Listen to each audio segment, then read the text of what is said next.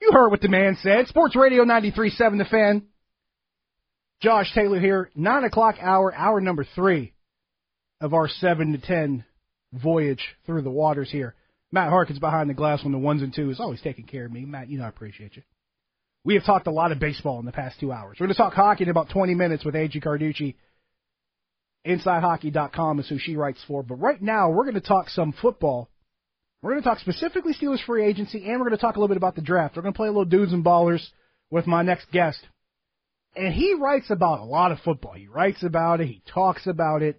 You probably read his stuff on DK Pittsburgh Sports where he covers the Steelers and Pitt. You probably heard him on the Locked On Steelers podcast where he talks a lot of Steelers football. Has me on every once in a while to talk about it, and I always appreciate when he does because we have some really good discussions. And you might have seen his work talking about the Steelers as an analyst for WPXI with their Steelers coverage as well. He does everything. He's kind of like me. Plus, he's a City League alum, so I appreciate him. Chris Carter joins me right now on the line. Chris, good morning. What's up, Josh? How you doing, my man? Oh, hey, I'm hanging in there. Just, that initial first couple weeks of not getting sleep, it's just, starting to blend together now, but you make the best of it. In the meantime, let's take our minds off some other stuff and talk some football for a while. Vince Williams is a Steeler again.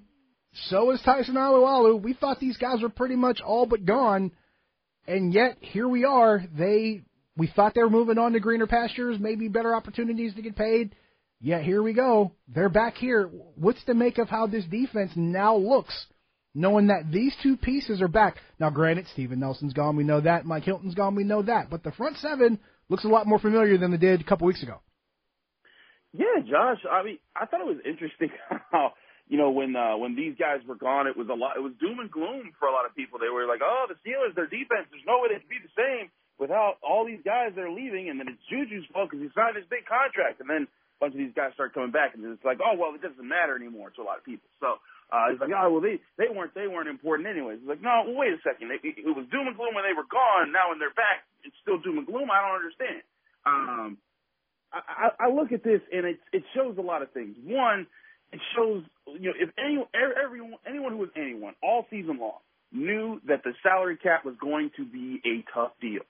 It was, it dropped, $17 million or $16 million, in a year. It hasn't done that in a long time. And the Steelers were going to have to adjust to that somehow. This isn't like the Steelers came in and, and they were just like, yeah, let's just be irresponsible with our money. It's like, hey, everyone's had a tough time. You look around the league, there's weird, there's weird cuts and there's weird signings going on all over the place. And it's unprecedented. So they were going to have to make moves. But bringing back Alualu, and the way that it happened, just with the way that they were able to convince him after he had to wait some time because of COVID to go to the Jaguars and sign his deal, it shows that there's a lot more unity in the locker room than what people, I think, assumed. And then when you get back Vince Williams after letting him go, I think that's a nice glue piece right now that really gives you a little bit more leverage in the early rounds of the NFL draft to maybe not have to get that off-ball linebacker right now that pairs with Devin Bush. Because now you're bringing in Vince Williams and Robert Spillane for sure this year, which, we were questioning, would they be able to do that with the limited cap space that would be available? And I know some people are like, well, they didn't do great last year. It's like, well, yeah, but the second half of the season when they were both playing, they didn't have Devin Bush. But when you pair either one of them with Bush, it gives you a lot more flexibility. Now, I still advocate that the Steelers should take an off-ball linebacker at some point in the draft, but I've written a lot about all of the guys that would be available on the first 2 days of the draft. You can now probably wait till day 3 and say, you know what, I'll take an athletic linebacker from those ranks and see what happens with that.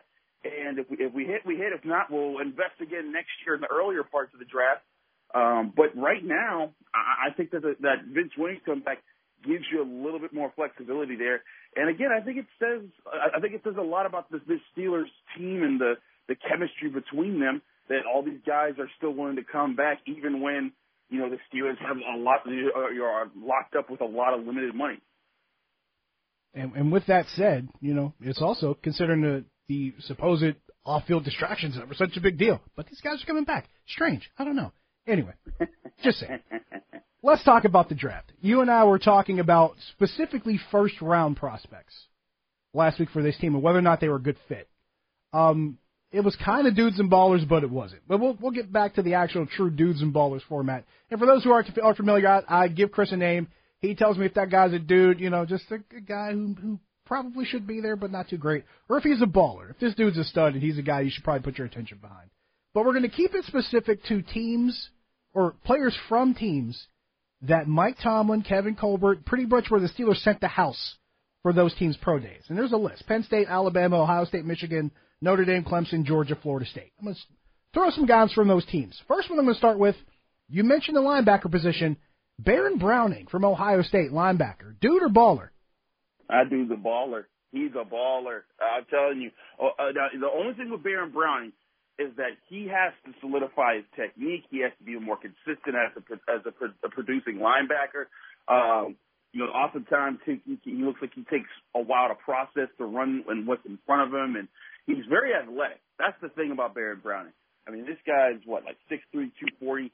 I've seen him go, motion out and line up with Pat Freiermuth, a tight end that everyone wants from Penn State, and lock him down, lining up outside the numbers with him and going like one-on-one on a fade route.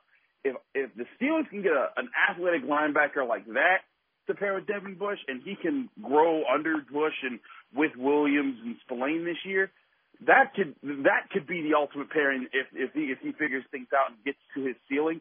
They would be tough because he's also physical, and when he does process the run, he throws his weight around pretty well. So I put Browning in the baller status, and I know some people have him as a guy that might get picked in the later first round, but if if people look at that tape and they say, I prefer Jamin Davis, or I prefer this guy or that guy at linebacker, that might push him back. And if he's available in the second or third round, I know I said that eventually he might get him leverage, but the Steelers might be like, man, with the flexibility he would offer our defense, he could be something.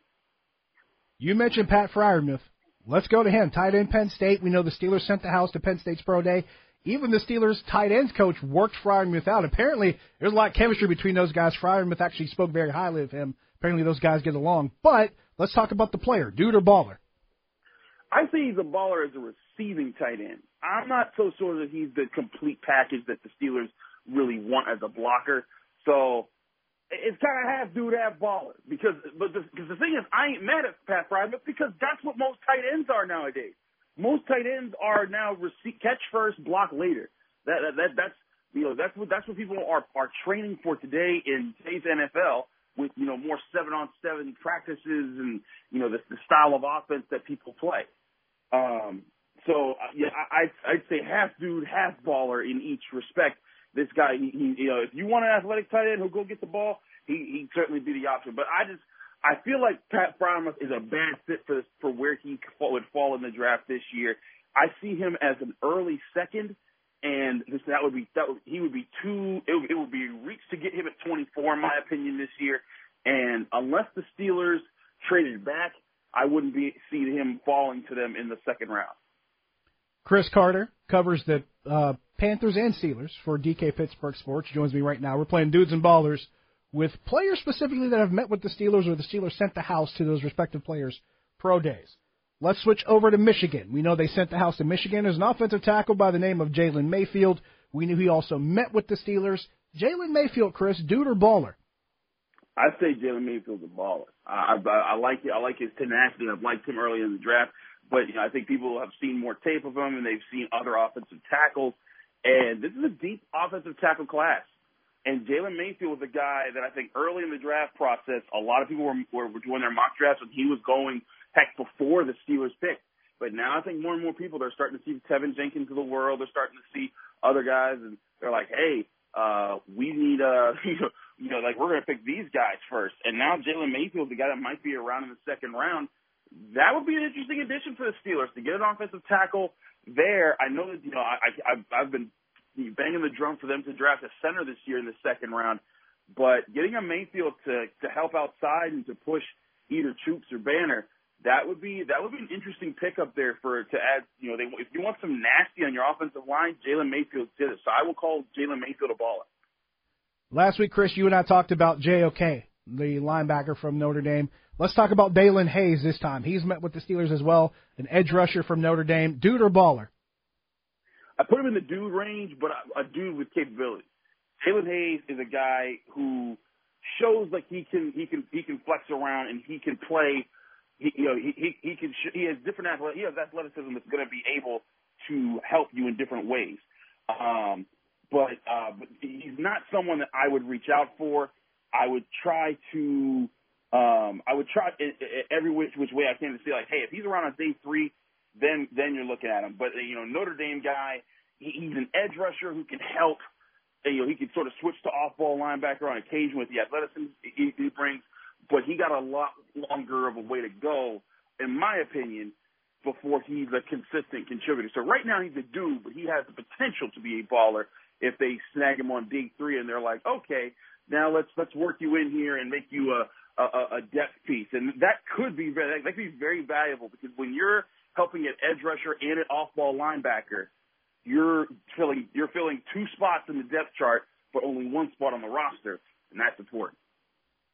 Bringing it back around to a team that's traditionally in the ACC, as opposed to one that was just there this past season with Notre Dame, but a team that's been in the ACC for a while in Florida State. And on that list of schools that the Steelers sent the house to, so to speak, Kevin Colbert, Mike Tomlin went to Florida State's Pro Day. Here's a guy I keep coming back to, fills a position of need, and he's got the pedigree as well. Steelers like pedigree. Asante Samuel Jr., dude or baller? Dude, the baller, I'm telling you right now, that would be an excellent pick if they could get him in the second round. Now, I've seen mock drafts that have him going mid to late second. I've seen him go late first. So he may or may not be around when the Steelers get a second round pick. But this would be where the signing of Vince Williams offers you the flexibility to say, hey, you know what? We got this. Let's go get a defensive back in the earlier part of the draft to help with our secondary, because you lost Steven Nelson. You've said that, hey, we're going to give Cam Sutton the chance to start outside. You get Asante Samuel, that dude can play slot and outside. And you'd be like, all right, here, Asante, you're playing in the slot this year, but you're playing in the slot to also learn to play outside. And in the coming years, if we let go of Joe Hayden or, Cam Sutton goes somewhere else in the near future, you might be the guy outside as well. So, the Steelers love dudes with pedigree. They love guys with, that history of having family in the NFL. And of course, Asante Samuel has that with his dad, longtime Eagle Patriot, and guy that wreaked havoc among the, on receivers in the NFL. So I would definitely take a look at him on day 2 of the NFL draft.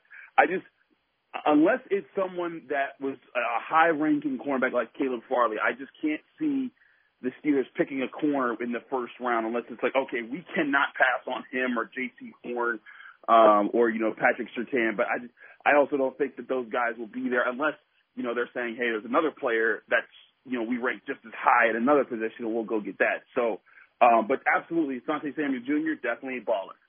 Chris, appreciate the time as always. We'll talk again soon. Yes, sir. Chris Carter, DK Pittsburgh Sports, covers Pitt, covers the Steelers. I love talking draft with him because he covers college football and the pros. He's going to give you a perspective on both ends of it with both the prospects and also how the teams operate and filling those needs as well.